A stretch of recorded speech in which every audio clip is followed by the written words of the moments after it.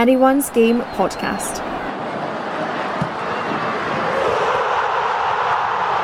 Following women's football.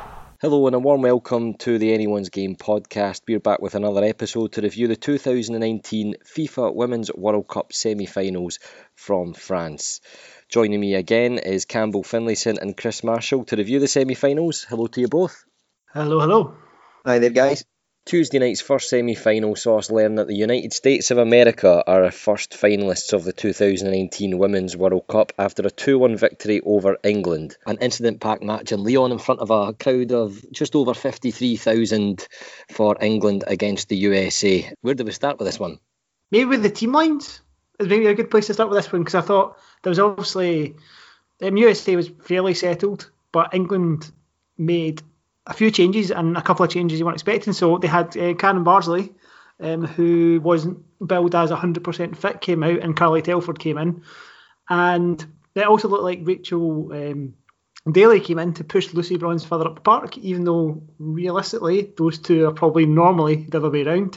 And you had Beth Mead coming back for Fran Kirby. So immediately I was curious to see how it was going to go, because it looked like there was a bit of gamesmanship. Kristen Press came in for the USA as well. She obviously had an impact at the start. But what was your takes on the starting lineup? Because it definitely made it interesting before a ball had even been kicked. I think you're right. I mean, England seemed to almost be setting up kind of to stop the US attacking them. And then obviously Megan Rapinoe not starting was kind of one no one really expected. So, I mean, Kristen Press obviously proved to be a decent replacement for her. But England almost set up rather... Instead of trying to play their own game, it was just to stop the US playing, and that's not normally a tactic that works. Yeah, I was really surprised considering you're going to a semi-final. I mean, starting off with the USA to not have Megan Rapinoe in the starting lineup. She's been such an influential figure throughout from the very beginning, but maybe getting into a bit too much in the media over recent days, with the kind of White House visit being a big topic as well. So I didn't know if it was something just to take her out the picture and extinguish a little bit of the heat that was on her. The England one, I was willing to wait and see how it played out. I wasn't really sure if it was going to be a master stroke from Phil Neville, or if it was something that was maybe going to backfire a little bit. But when you look at both the starting lineups, I wouldn't say backfired for England, but it certainly sort of disrupted what felt like in the momentum. Yeah, I think that's probably was my take, and I think you saw that at the start of the game as well. USA were all over England basically up until they scored the opener. The England just didn't seem like they were organised, or they could get the ball out of their third. Down both sides of Demi Stokes, who I was surprised was still getting game time, and she seemed to be getting quite a lot of praise in the commentary over here on Tuesday night. But I was surprised she came in, because I thought she had a pretty tough time against Norway, and it was down her side that the cross for the goal came. It was down that side, yeah. I'm just trying to get my goals the right way around. So it was down her side that the cross for the goal came, and she just didn't get close enough. And the ball came in, Kristen Press dropping off the back of Lucy Bronze, who lost her, and a good header. Carly Telford made a good effort at it, couldn't get it in. But I think that first 10 minutes, USA were very much deserving of it, and England just didn't get out of the blocks at all. One thing we spoke about on the quarter-final review podcast episode was that England, had they really been tested defensively, we weren't too sure, and you did say, Chris, that you were a bit unsure on the kind of centre-back partnership. I think that, Houghton had proved herself time and time again, but as a partnership and as a unit, you weren't quite sure how it was going to stand up. That first goal, it felt like everybody was just watching the ball float over their head. Yeah, it was a bit like that, and I think as well that side of the pitch, with Demi Stokes and Millie Bright, and I'm pretty sure we'll talk about Millie Bright later on, and probably in a bit more depth as well. But I just felt like that's where the USA were going to get a lot of their joy earlier on, down that side. And it kind of proved to be the case. Obviously, the other side was just as culpable, I think, for this goal in first, because all the ball shouldn't have got in. When the ball got over there, you had Lucy Bronze had come way in and just kind of lost where she was, and maybe that was because of the way that they'd set up with her and Rachel Daly maybe interchanging a little bit, and it kind of threw them off. So I think that was part of it as well. It was just a really sloppy goal overall for England to concede, and even after that goal, it still took them a wee while to really get going in the game. One thing that was spoken about after the game, Campbell, were the changes that Phil Neville had made to the lineup. Was Paris going to be playing a little bit more central, which was a a strange one to think of considering how good she's been playing out in the right and how she's terrorised some defences, including Scotland earlier in the tournament. Yeah, I mean, as I say earlier on, England seemed to just change their total tactics. I mean, it was set up as a 4-4-2 by FIFA, but I think it was more that sort of 4-2-3-1 when Keita Paris was dropping back, but she was a lot more central. And I just think England shot themselves in the foot by changing the way they'd played throughout the tournament. I mean, it worked so well up to this stage. Only conceded one goal. They were scoring plenty of them. So yes, it's Americans, and obviously they're going to put you off if you really go for them. But why not keep the same formation, stick with what you know? I mean, England had chances, obviously, with what they played, but I think if they just stuck to the same formation they'd had for the games, obviously against the likes of Norway beforehand, then they could easily have caused the Americans problems. I mean, there was a stat early on in the game, wasn't long after the US had scored, I think, where England they did more of the possession, completed over 100 more passes, yet only had one shot, compared to the US's 4. They just seem to be doing nothing with the ball. And I think that's partly due to the fact they had changed the formation. They weren't getting players like Keita Paris actually on the ball to get in the middle for Ellen White. 10 minutes in, it starts to look bad because USA continue their brilliant record of scoring early against every team they played against at the World Cup so far. But England got it back. Ellen White, again, we've seemed to have spoken about nearly every episode how great her scoring form has been, continuously scoring when England line up, gets the match level again after the 19th, 20th minute. So spoke a little bit about Press's goal. Moving on to Ellen White, who do you want up top? Ellen White, surely, every time. Yeah, and again, you could maybe question the USA defence. Sauerbrunn and Dalkemper were maybe a little bit kind of caught, but I think I mentioned it in the last pod. I think I mentioned it in the pod before that. And I think I mentioned it in the pod when we talked about the Scotland game. It's Ellen White's movement in the box. She doesn't have to do lots, but what she does do is enough to give her some space. And then her finishing, I saw a couple of people saying, "Oh, she sliced it." I'm not sure she did. I think when you look at it, she was tracking that ball as soon as it left her foot in terms of where she was wanting to put it. And it was a really good finish. It kind of gave Naher no chance really to save it. Yeah, and to be fair, that came from some good work down the side. It was maybe one of the side of the pitch that they were also having trouble with. So it kind of comes back to that original point: is would have England been better off starting on the front foot like they have done in every other game instead of trying to temper what they do to combat the USA? But it was a good goal. It did kind of come out of nowhere. I thought I was a bit kind of like, oh, it's one each, and I think there was a little bit of that on the pitch as well, especially from the US. But that seemed to then set a really good game in motion, I think. Campbell, that as soon as USA scored, people maybe didn't feel the worst for England, but they thought it was game over. They thought, right, early goal. We know we've seen this script before with the United States in a World Cup match, scoring early, going on to win the game. But that goal just had to wake United States up again because they had to get going. All right, they go back and lead about 10, 11 minutes later. But again, it's USA coming straight back. Yeah, I mean, you're always going to fear the worst, but because every game, apart from the Spain game, when they have scored early, they've run away with it. But Spain were the only team prior to England to actually cause them problems following losing the goal. They obviously lost the goal early, but got one back through Jenny Hermoso. And they really made it tough for the US. Probably unlucky, actually, not to get through or at least get to extra time in that game. So the fact that England got to go back again so quickly, it did make a difference to them. It meant they could try and play a bit more. And as we say, they controlled the possession for quite a lot of that first half, but it was just what they were doing with the ball, and they simply didn't create enough after they scored. And as we say, obviously when you get back to level with the US, Spain held out to way through in the second half, whereas England, as you're saying, they only managed 12 minutes before Alex Morgan put the Americans back in front again. And from that point on, America seemed to just want to sit back like they had done against France, not concede a goal, and then obviously in the end they were extremely lucky to get away with it, but probably deserved on the whole to just about edge past England. And if Ellen White's always in the right place at the right time for England, then it's Alex Morgan to be in the right place at the right time for USA to put them back in the lead. That was a brilliant goal, a beautiful goal from Alex Morgan, Chris. Oh, it was a fantastic header. I think with Alex Morgan, that was her first goal since the Thailand game when she scored 5. But I think what Alex Morgan brings to the USA party, shall we say, I'm not saying Miley Ray Cyrus and go party in the USA because that's a different tangent to go down, and this isn't a music podcast. But what she does bring, she just holds the ball up. She runs. She's physical. I think as we talk about towards the end of the game, she gives a focal point. She doesn't always do tons with it, but she's great at breaking into play. She's a little bit cynical. She's streetwise. We've talked a lot about game management and being savvy. There are so many times in that game where Alex Morgan just did a wee snidey thing, but nothing bad, but just enough to kind of break up momentum. But she's there to be a goal scorer, and that was a fantastic header, a really good cross. Again, should that cross have really come in? Probably not. But you can't take anything away from the header. Was top stuff, and obviously that's her 6th goal of the tournament, which at the moment is joint top goal scorer with Ellen White.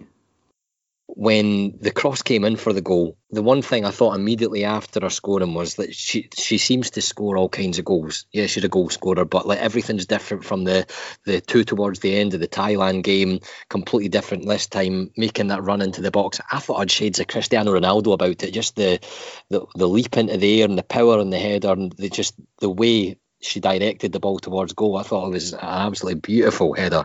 Yeah, you're absolutely right in terms of different types of goals. Funnily enough, I was just watching back over the old finals before we started recording, and she scored in the 13 final, against Japan, when Japan won in penalties, and she actually came on as a substitute and scored a wonderful angle goal. And you're right, she does score all these types of goals. And I can see where you're going with this Cristiano Ronaldo comparison, because I think that's probably where subconsciously my head was going, about the strong running and the ability to keep the ball and bring other people into play, but also do the kind of the grubby bit a little bit as well. And yeah, she's a fantastic player. And when you think she's keeping a player like Carly Lloyd out, who is a bit more experienced, but she's keeping Carly Lloyd out of the team, you've got to acknowledge how good she is.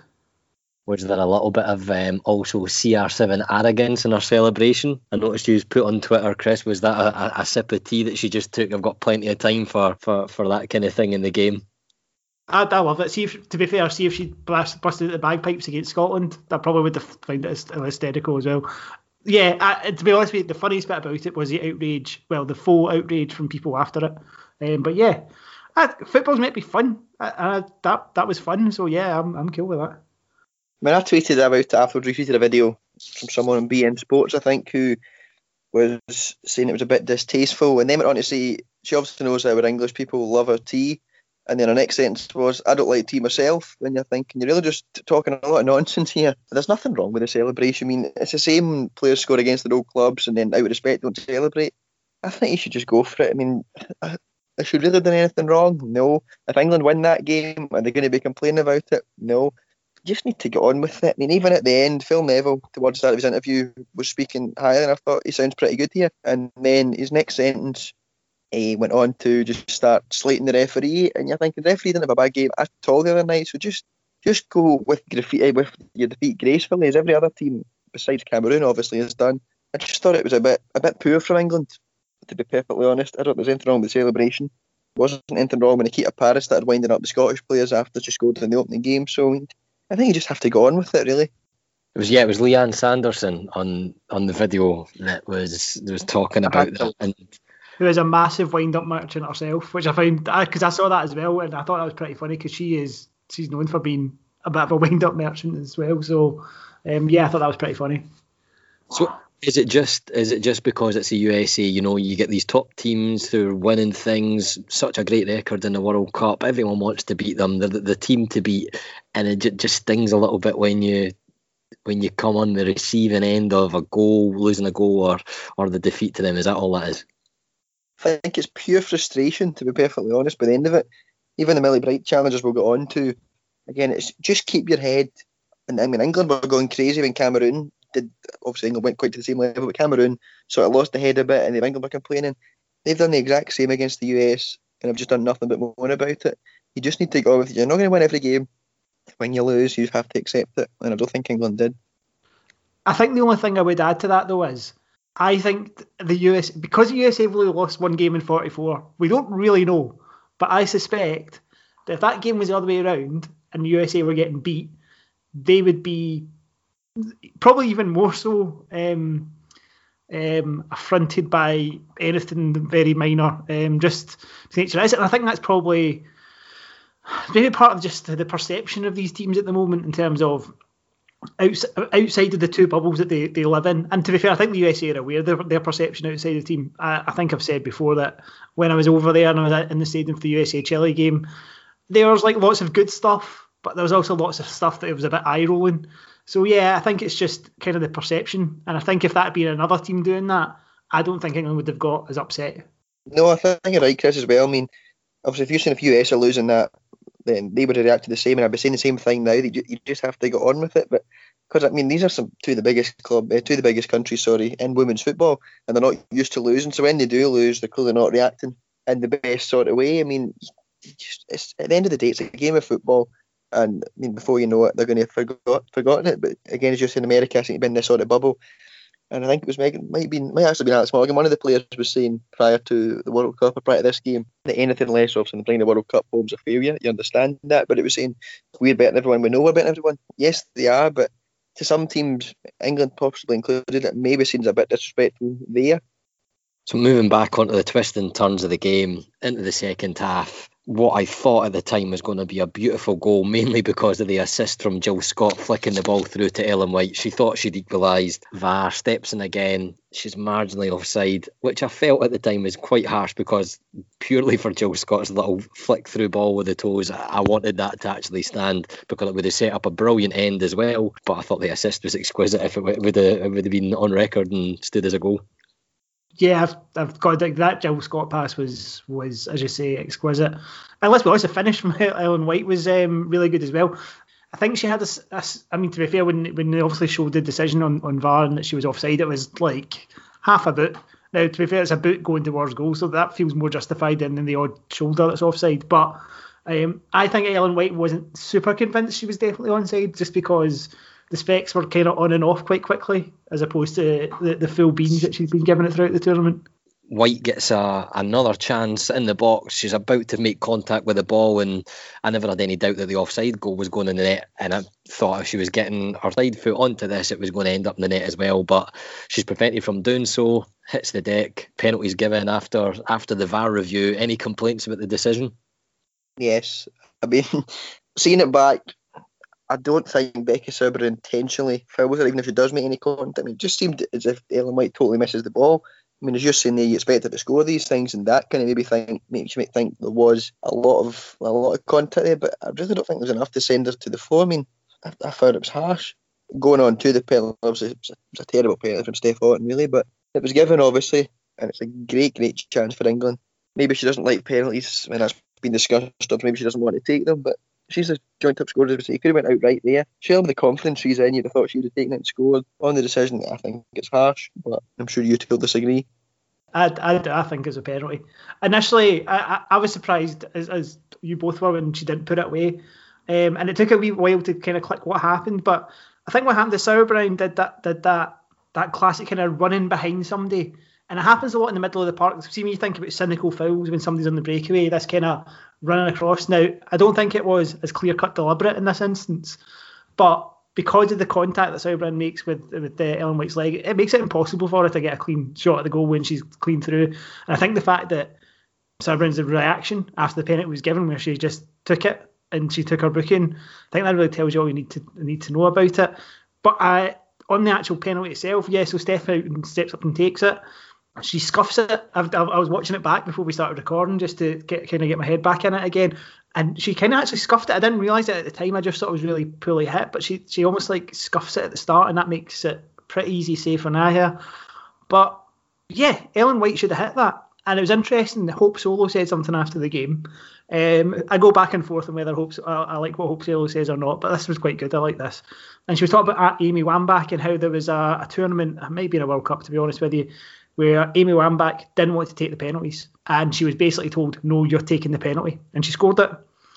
And I feel like that's maybe something that needed to happen with Ellen White, because she has done it. There was a video doing the rounds afterwards where she'd taken a penalty, I think it was for Birmingham, and she'd taken a penalty in a penalty shootout to win the game for them. So she has done that. And I think maybe the approach by Phil Neville, maybe, I don't know exactly, obviously the nicey nice can't work all the time, but I just wonder if somebody had said, no, you are our woman, you are a foreign player, you have scored all our goals, you could have had two, this could have been your hat-trick. I just feel like that emphasis should have been put on her to kind of take that moment and grab it by the hand. I still have splinters from being on the fence, Campbell, because even by the end of the VAR replays, I still hadn't made my mind up when it was a penalty or not. My first thought was it wasn't, because she's brought her leg back and she's actually made contact more with the defender rather than it being a challenge or a tackle, and it shouldn't be a penalty. But then I had a word with myself and said, right, well, how is Ellen White meant to put that in the net if she could barely swing the boot back just to kind of get enough on it to place it or to just redirect into the net, whatever you needed to happen. So I think by the end of it, I edged towards penalty. But with Ellen White, when Steph Houghton stepped up, I thought she was still scoring from the free kick in the box that she scored, where she just powered it into the bottom corner. It took a little bit of deflection to go in. Was that against Norway or Cameroon for the back pass? Yeah. So when she stepped up, I thought she's just going to blast this in the net, and it was just a bit half-hearted. Did she change her mind on the run-up? That's kind of what it looked like to me at the same time. But Ellen White, most of her goals this tournament just seem to be kind of like low drives where she sticks it under the keeper, she kind of places it in a corner. It just the types of goals that she scored this tournament, to me, felt like she would be the one to just get a penalty low enough where it's hard for maybe the keeper to get down to it. Just the way she strikes a shot. I agree. The way she's performing in the golden boot charts and the kind of type of goals that she scores, that you have to give it to her. And she's the one with all the momentum and all the confidence, putting goals in every match.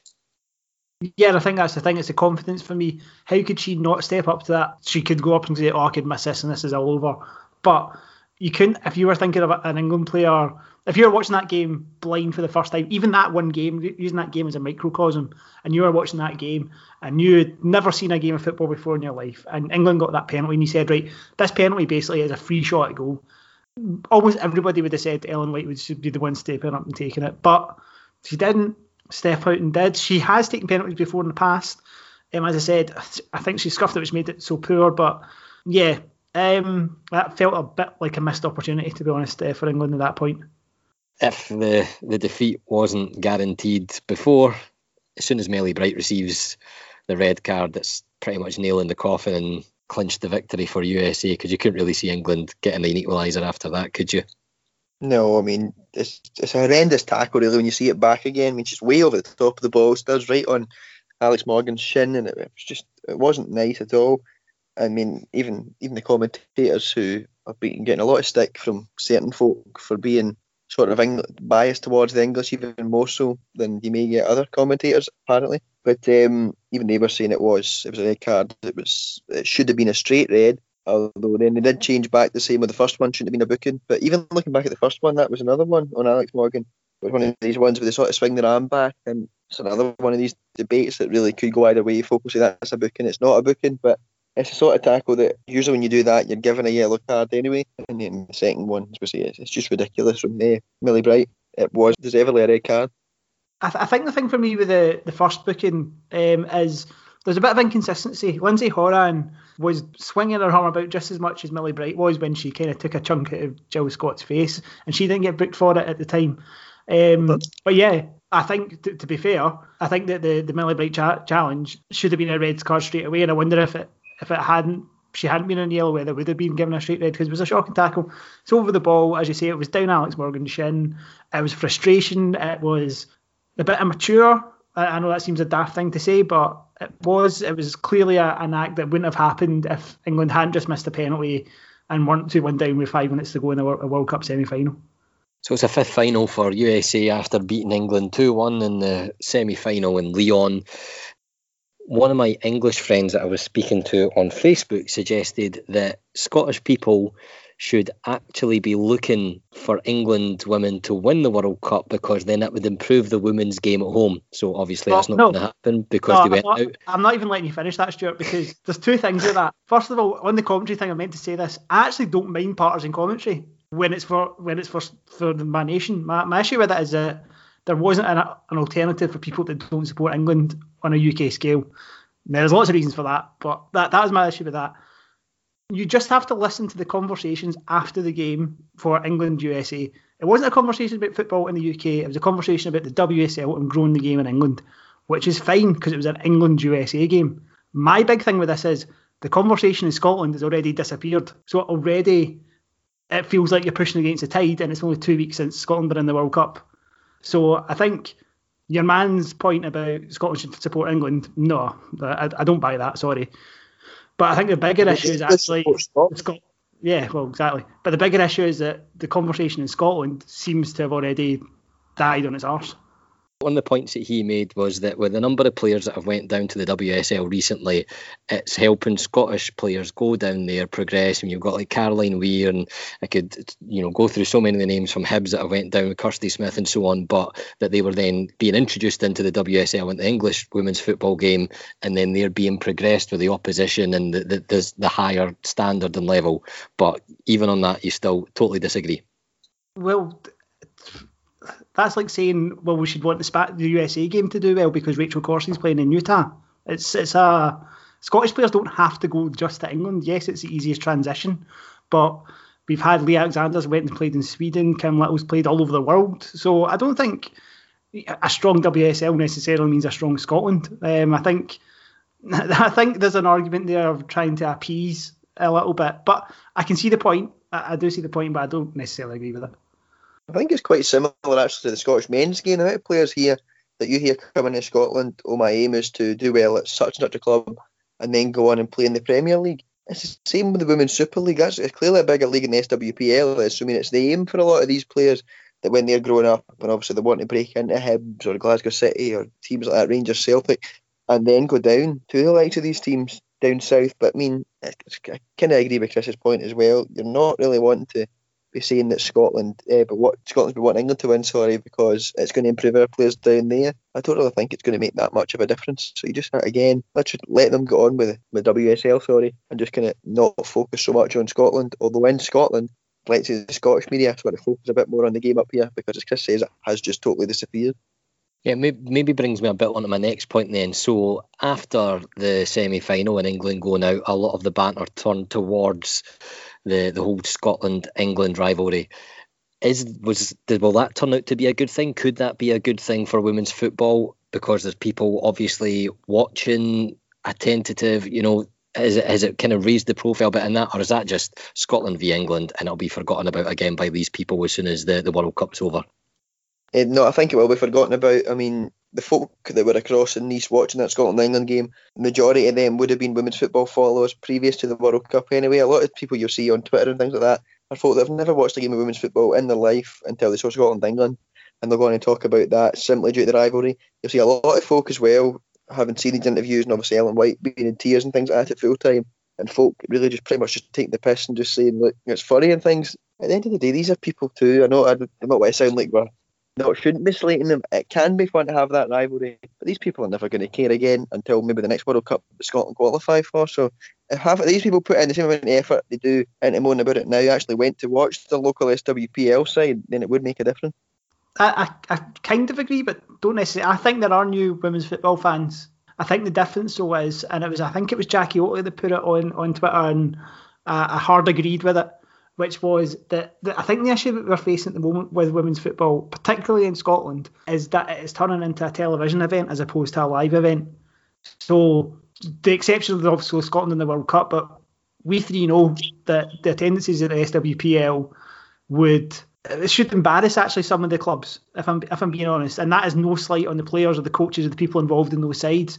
But I'm talking about your Rangers and Celtics who have a women's side who have 50 folk turning up at it on a Sunday afternoon. So yeah, I kind of see where Campbell's coming from with it. But I think there has definitely been new fans. I know from conversations I've had with people that they have not just stopped watching because it's Scotland are out. They have watched it all the way through. And at the end of the day, if the positivity continues, if we get a good start to the campaign against Cyprus in August, then that can only be a good thing. But it's about keeping it in the public consciousness, and I think that is a big effort for the next month or so. And the fact that the Euro Under-19s is in Scotland in a couple of weeks' time is a really another good opportunity to do that. And obviously, as we also know, to show the talents available at the SWPL, because that squad, bar 2 players, is entirely SWPL made. If you're screaming at your radio in the car, or you're sitting with your headphones on, you're screaming with your opinion on the WSL debate or what the SWPL can do going forward, then you can get in touch with Andrew Anyone's Game on Twitter, and I'm sure that's something we could talk about. So that's England 1, USA 2. That was Tuesday night semi-final. We then moved on to Wednesday night. The second semi-final was Holland against Sweden. This one finished 1-0 and took a little bit of time to get going. Would that be the right thing to say, Campbell? Yeah, definitely. I mean, I was talking to Chris during the first half, and he described it as underwhelming. I think he hit the nail on the head with that, because it was two sides that have been good to watch throughout the tournament. They're not two of the main favourites for to win the thing overall, but you thought they'll both go out and just try and play their football and just we could have a good game, high scoring here. But both seemed very tentative, very nervous by the occasion almost, and there wasn't really much happened in the first half. I think it was Neil Fisher had a shot that was straight at the leg of Sally Van Veenendaal, and that was kept out, but not really much happened. It was obviously in the second half. There was a couple of great saves again. It was a Fisher shot that's Van Veenendaal getting a finger on the post there. It's a fantastic save, and then Vivian Miedema had the header tipped on the bar ahead of Lindahl at the other end. Really, there wasn't much that did happen, and I think Chris's description was pretty much spot on. Yeah, it was underwhelming. I think what was immediately apparent quite early on was that they both looked pretty shattered early on. I think especially the Dutch. I thought the Dutch, Sweden kind of went about their game. They've not been flashy. I think Campbell's right. I think Sweden have played some good stuff. Been really impressed with Jakobsen up front and a couple of the other attacking players. Asllani, it was obviously their kind of driving force. But I thought the Dutch were really slack, especially in the final third. I thought Van de Donk was her battle with Asllani. I think was actually probably the highlight of maybe the first 99 minutes of the game, because those two were at each other. It was quite head to head. I was actually speaking to somebody in the office today about it, and they were saying, "Oh, those two were going at it all game," and that made it a good spectacle. But I also think that there was some really good defending in there. I think underwhelming in terms of a spectacle it was, but it was one of those games that, see, if you switch on your kind of analytical hat, it was a very interesting one to watch. I thought Bloodworth was excellent in defence again for the Netherlands, and as Campbell says, the two saves for Van Veenendaal were quality, especially the second one from Fisher, where she pushed it onto the post. I think that was possibly key in turning the momentum as well. I think because towards the end of the game, it seemed to be like I'd be interested to get your take on it.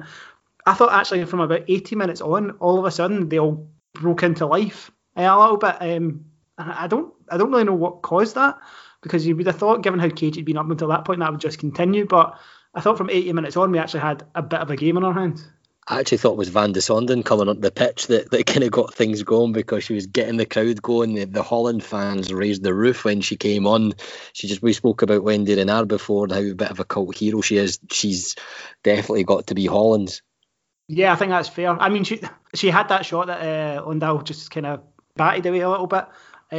She still wasn't super productive. She's had a funny tournament. She seems to have had the ball a lot, but I think her output is probably not what she would have wanted it to be. And I think that's part of the reason why she didn't start on Wednesday night, to be perfectly honest with you. But you're right, she came on, she was running, fresh legs, as I suggested. They both looked quite tired for most of the game, up until kind of towards the end, and she added a bit of extra impetus, and you're right, she was rallying the crowd. So by all means, she certainly added a bit to it.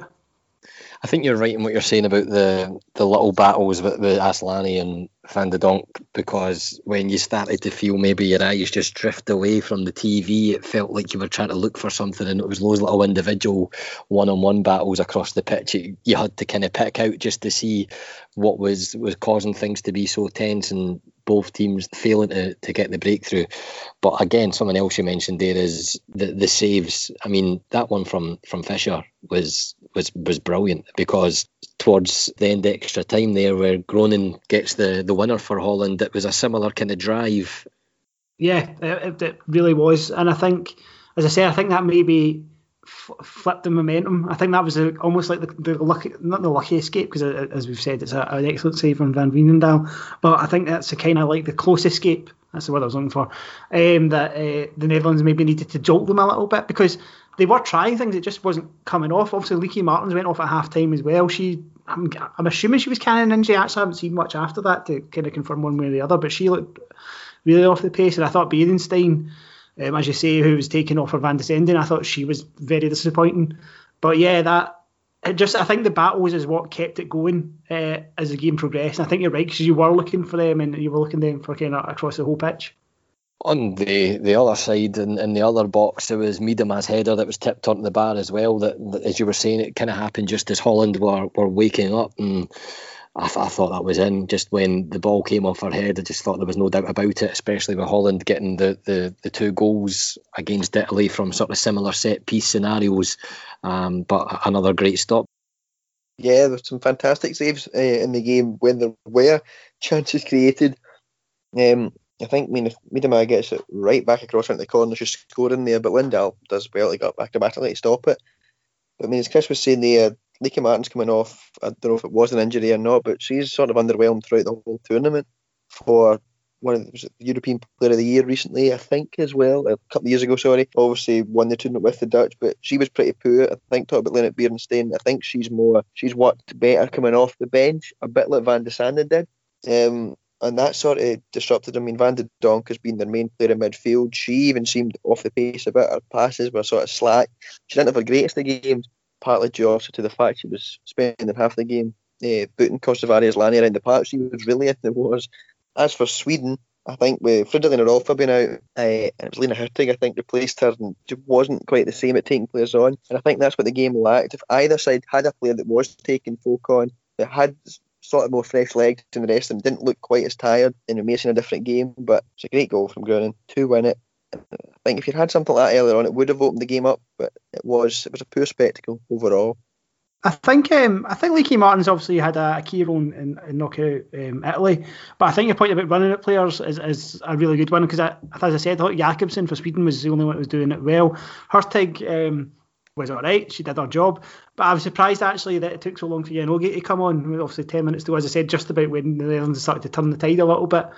So I think that is a good point. I was actually kind of disappointed by Miedema as well. She obviously got into space to get that header that was well saved, but she played a good part in the goal, and as you say, Cam, it was a great goal, and it was kind of the three players that you're maybe expecting something to happen from that did. Van Donk played it into Miedema. She showed good strength to kind of lay it onto Groningen, and that is the kind of finish I love seeing. See these as it skates along the turf and kind of goes straight into the corner.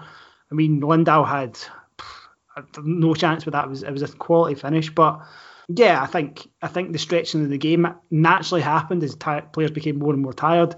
And I think it was just a case of Netherlands, maybe they dealt with it better. They had, as you say, Van de Sande and Roord came on. I thought Roord did all right as well when she came on for Martins at half time. So I think that was really the turning point in terms of it just seems like the Netherlands found that second wind, and that's something that they found a few times in this tournament. When you think about the game against Japan, and you think about the game as well against New Zealand right at the start. So they've come good at the end a couple of times. My concern for them would be going into the final that they can't. I don't think they'll be able to afford to do that against USA. USA scored in the first 12 minutes of every game so far this tournament. If the USA do that again on Sunday, I'm not quite sure how Netherlands come back from that. It's an interesting point as well. You make obviously the US have scored in the opening 12 minutes in every single game. The Dutch have been level at half time in every single game as well. As you say, you cannot afford that slow start. If the US score early on, as you say, Chris, then it could really be a long afternoon for the Dutch, especially as how tired they looked on Wednesday night. And the extra half an hour really does make a difference. You're reading my mind, Campbell, because I was just going to move on to the fact that Holland were really lucky in the first game against New Zealand getting the late header from Roord. Then it just feels it's been a game of two halves that they come out after half time and eventually at some point they just lift it. They've done the exact same against Italy there in the quarter final. They need to play 90 minutes in this final. Yeah, and I think this is why when I insinuated earlier on, the two teams that USA probably wanted to face, they were probably more likely wanting to face Sweden because it's a bit more familiar. Sweden play well, but they're not as, maybe don't have that sprinkling of unpredictability about them that the Netherlands have. And if the Netherlands get in front, which is a massive if, but if the Netherlands can get in front, I think they actually lead games well when they get in front. And I actually think the prospect of having Miedema, hopefully a fit Martins, Van de Donk, Beerenstein or Van de Sande almost to kind of soak up on the counter could really trouble the USA. And something that we haven't talked about yet is Netherlands are actually, I was going back watching all their games back before recording tonight because I wanted to make sure I was being fair in any assessments I was having of players, and actually, apart from a couple of iffy moments, the Netherlands defence has actually been really good. And I think it's maybe been a bit underrated because you get so focused on that front kind of 3-4. There was a bit of a dampener at the end with Asllani getting taken off on a stretcher, which, if you're already getting the pain of not making the World Cup final and having to settle for the third place match, to see probably your star player be carried off on a stretcher ahead of that, a big blow for Sweden. And I'm sure, we'll hope it's not serious, but Sweden will really want her involved on Saturday against England to have all the best chance of taking that bronze medal.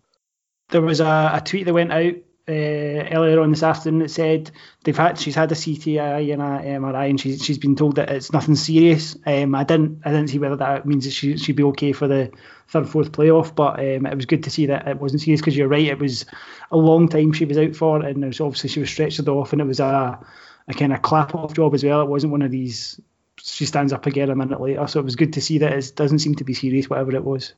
If we just turn our attentions to Saturday's match, Sweden against England, it's one of those fixtures that seems to pop up quite a lot in international football, whether it's men or women's football, and there's always a tasty encounter on offer when both nations meet.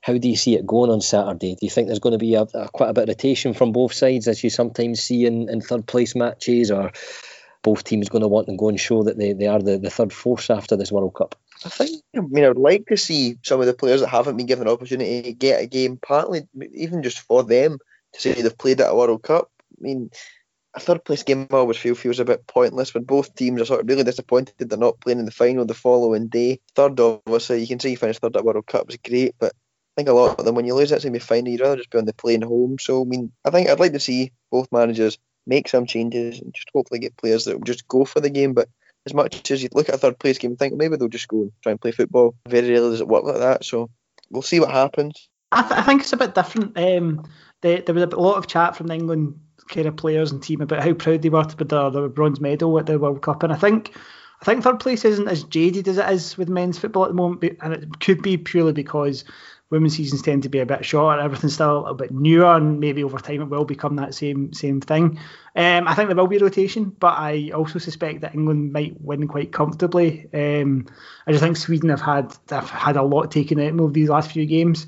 England have as well, obviously, but I just feel England will probably play a pretty strong team. I think you'll probably see Ellen White try and get another couple of goals. I'd be surprised if Sweden get the win, but they're still a good side, so it's not impossible. That brings us on to Sunday's World Cup final for 2019, which is set up as the United States of America against Holland. One thing you're definitely going to get with this, and I hope I'm not jinxing it, is two brilliant attacking sides going at each other for the top spot of the best women's football nation in the world. I think one of the other things I'll be looking forward to as well, Campbell, is the crowd. You're going to have a lot of American fans there. You're going to, I would expect, have a lot of colourful Holland fans there, as we've seen for both teams throughout the tournament so far. Yeah, I mean, it's attracted the attention of locals as well. I think the tickets sold out pretty quickly when they went on sale for the general public a while back before the tournament there. It was obviously 53,512 at the England-USA game. You'd expect, if it is sold out as they tell us, then that'll be surpassed again. The Dutch support has been fantastic, especially the games obviously in Valenciennes that are right next to the border, but they brought a lot across the US as well. As Chris says, the game he was at and on the telly the other night, and pretty much every game there's been tons of them as well. So I think it'll be great to see, and it should be in a packed stadium full of colour, as you say, so hopefully both teams can put on a great show and really showcase what the women's game is all about. Most neutrals and most people still watching and tuning in on Sunday, I'm sure, Chris, are going to be expecting a USA win. But what do Holland have to do then to cause a bit of an upset and come out as the European champions and the world champions at the same time? I think we've already touched on it. I think they need to start. Not even start quick, they just need to start. They can't let the USA get an early goal. USA have shown throughout that they can manage a game. We've said it so much, but manage a game. Clinical and cynical. That's how I would. That was a kind of a phrase that went through my head when I was thinking about USA earlier on today. That they're clinical when they have the opportunities, but they're also wise enough to know when to play the game. And it's a part of the game that happens. You can be as altruistic as you want about whether or not it's played in the spirit of the game. It's part of the game and it works, and they did it superbly against England the other night. They did it really well against France, and if they get in a position ahead of the Netherlands, they'll do it again. I've got no doubt about that. So I think the Netherlands to come out quick. I think it'll be interesting to see I think the Netherlands team probably picks itself. I think it'll just be dependent on fitness of a couple of players up the top. It'll be interesting to see what the USA do, whether they stick with Christen Press. I imagine Megan Rapinoe will come back in, and I'd assume it would be Christen Press that come out. But yeah, I think it's starting the game and making sure, as Campbell says, they're in it till half time, because as we've all talked about, after half time the Netherlands have been a different side pretty much in every game. So if they're a level at half time, then it becomes a case of who knows. But the USA are obviously massive favourites. You can't afford to lose an early goal. They need to get the likes of Van de Dijk really need to try and control that midfield when they're on the ball. You need, obviously, Martins and probably Van der Sande you'd expect to start.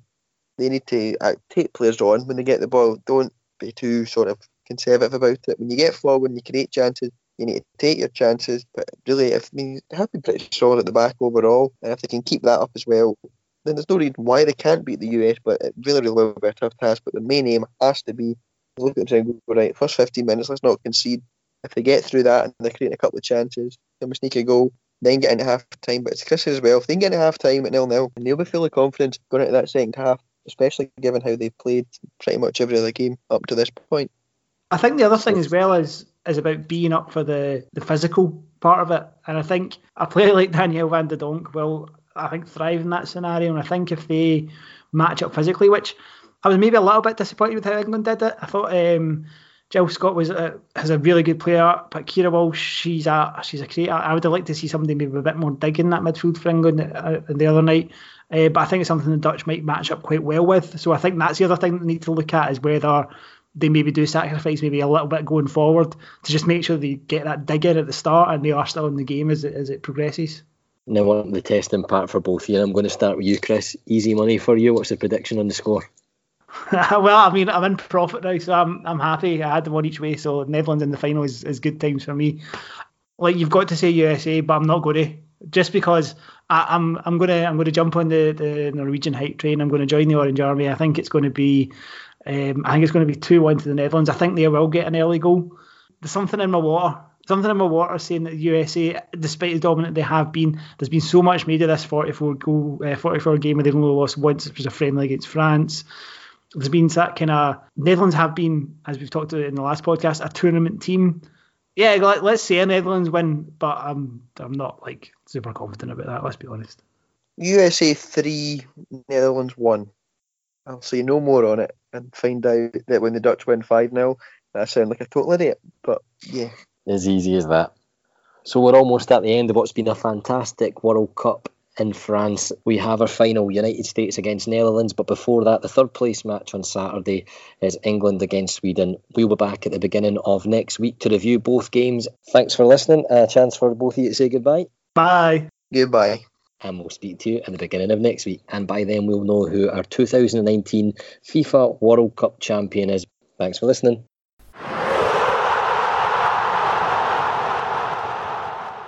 You are listening to the Anyone's Game podcast.